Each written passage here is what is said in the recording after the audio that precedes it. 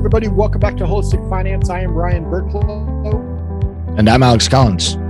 And on today's episode, we're going to be talking about more mindset concerns that I think a lot of people have out there, or maybe not even concerns. It's more of what they think or know to be expected of them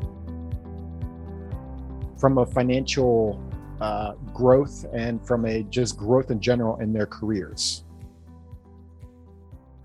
And what I mean by that is the other day I posted on social media and I made a comment, and the comment was like, when we go to college and we go into debt, like in our minds, we don't even question it, right? Because in theory, getting a college education should in turn get you a good job, which should in turn allow you to create the life that you want, right?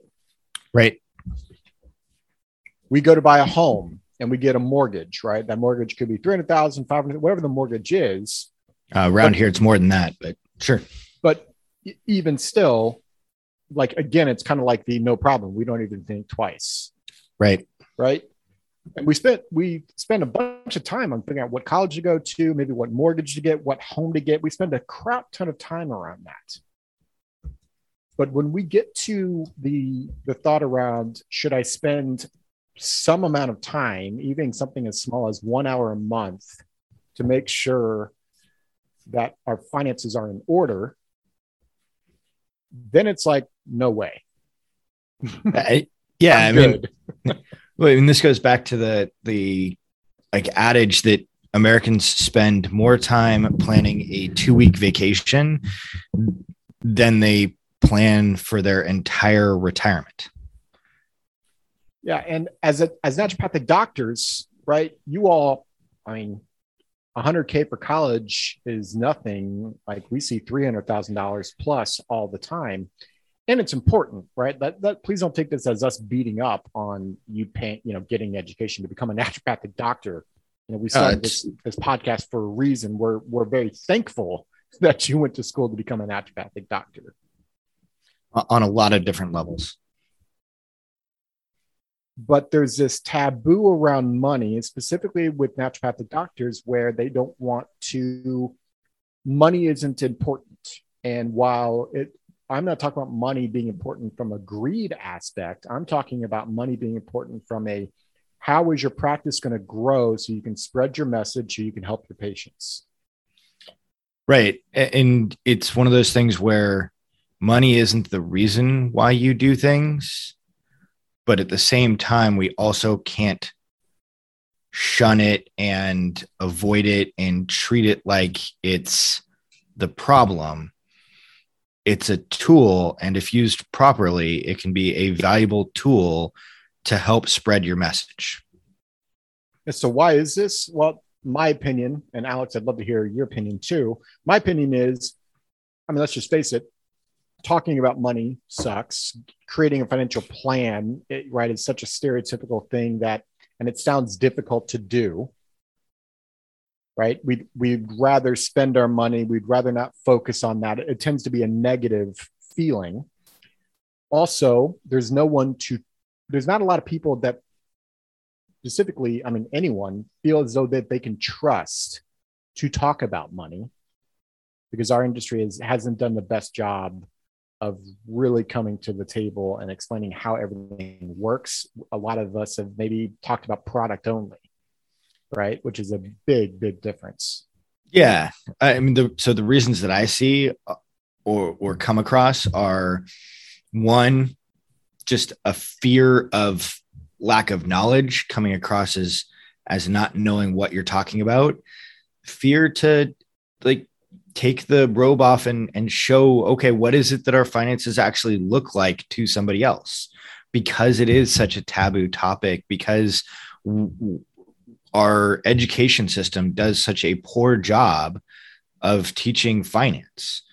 Beyond that, it's then fear that strategy is going to be dictated to you, that you're going to be told that you can't do the things that you want to do, that you have to do things a certain way. or something of that nature. And it's like that's not a whole lot different than medicine, right? Like there's a fear that people have of going to a naturopathic physician because there's a thought that there is a lack of education or lack of knowledge or a fear around like it being, witch doctory or whatever else. And that most of those fears are just completely unfounded. And at the same time, it's trying to break through that taboo. Yeah. So Alex, let's give like 3 takeaways, like something simple that naturopaths can do to take that first step around, right, beginning to get financially well, right, and taking this from a holistic approach, right? Because I think oftentimes, the student loan debt is crushing. Yeah. Right. They get out of school, they typically don't start making 6 figures right out of school, right? So it can feel daunting, and they don't even know where to begin. For sure.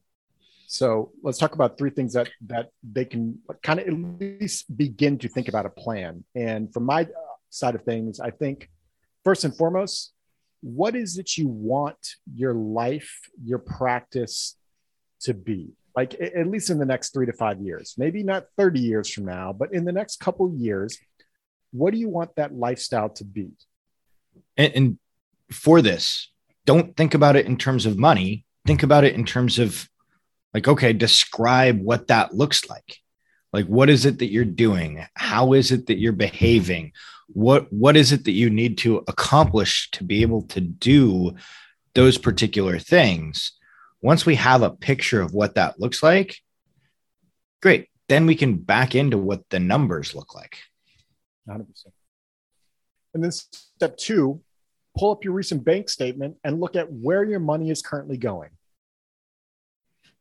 Right? Like just take a quick gander. I'm not telling you to break out the Excel spreadsheet. For you analytics, go ahead and break out the Excel spreadsheet.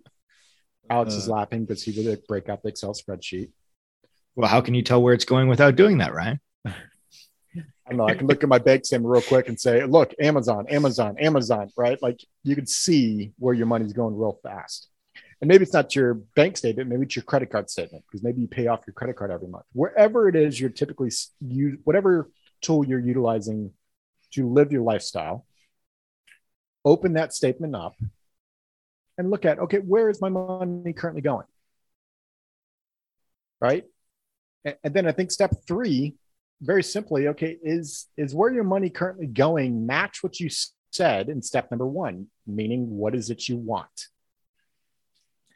And once you've done that, then there's 2 options. One, either go back and change what you said in step 1, or change what you're doing in terms of where your money's going in step 2. This is a simple exercise that, frankly, I do all the time. Not all the time, once a year with Diane, my wife, where I look at, okay, where is our money going, right? Like a prime example that I think I've said on this podcast before is I love going out to eat. At least I used to love going out to eat. What I found was I went out to eat out of habit because I thought I liked going out to eat. And when I looked at my bank statement, well, that's where a lot of my money was going.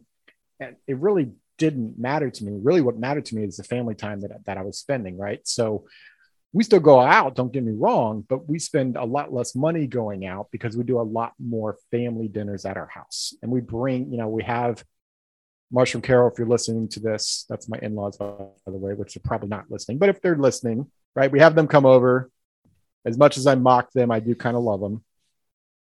Right. And it's fun to go there. That's a huge ingredient, a huge piece of what it is that I want.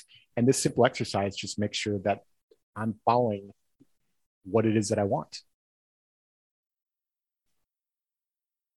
Which takes us to the question of the day, Mr. Collins. Yeah. Our question today is, what's stopping you from creating a plan?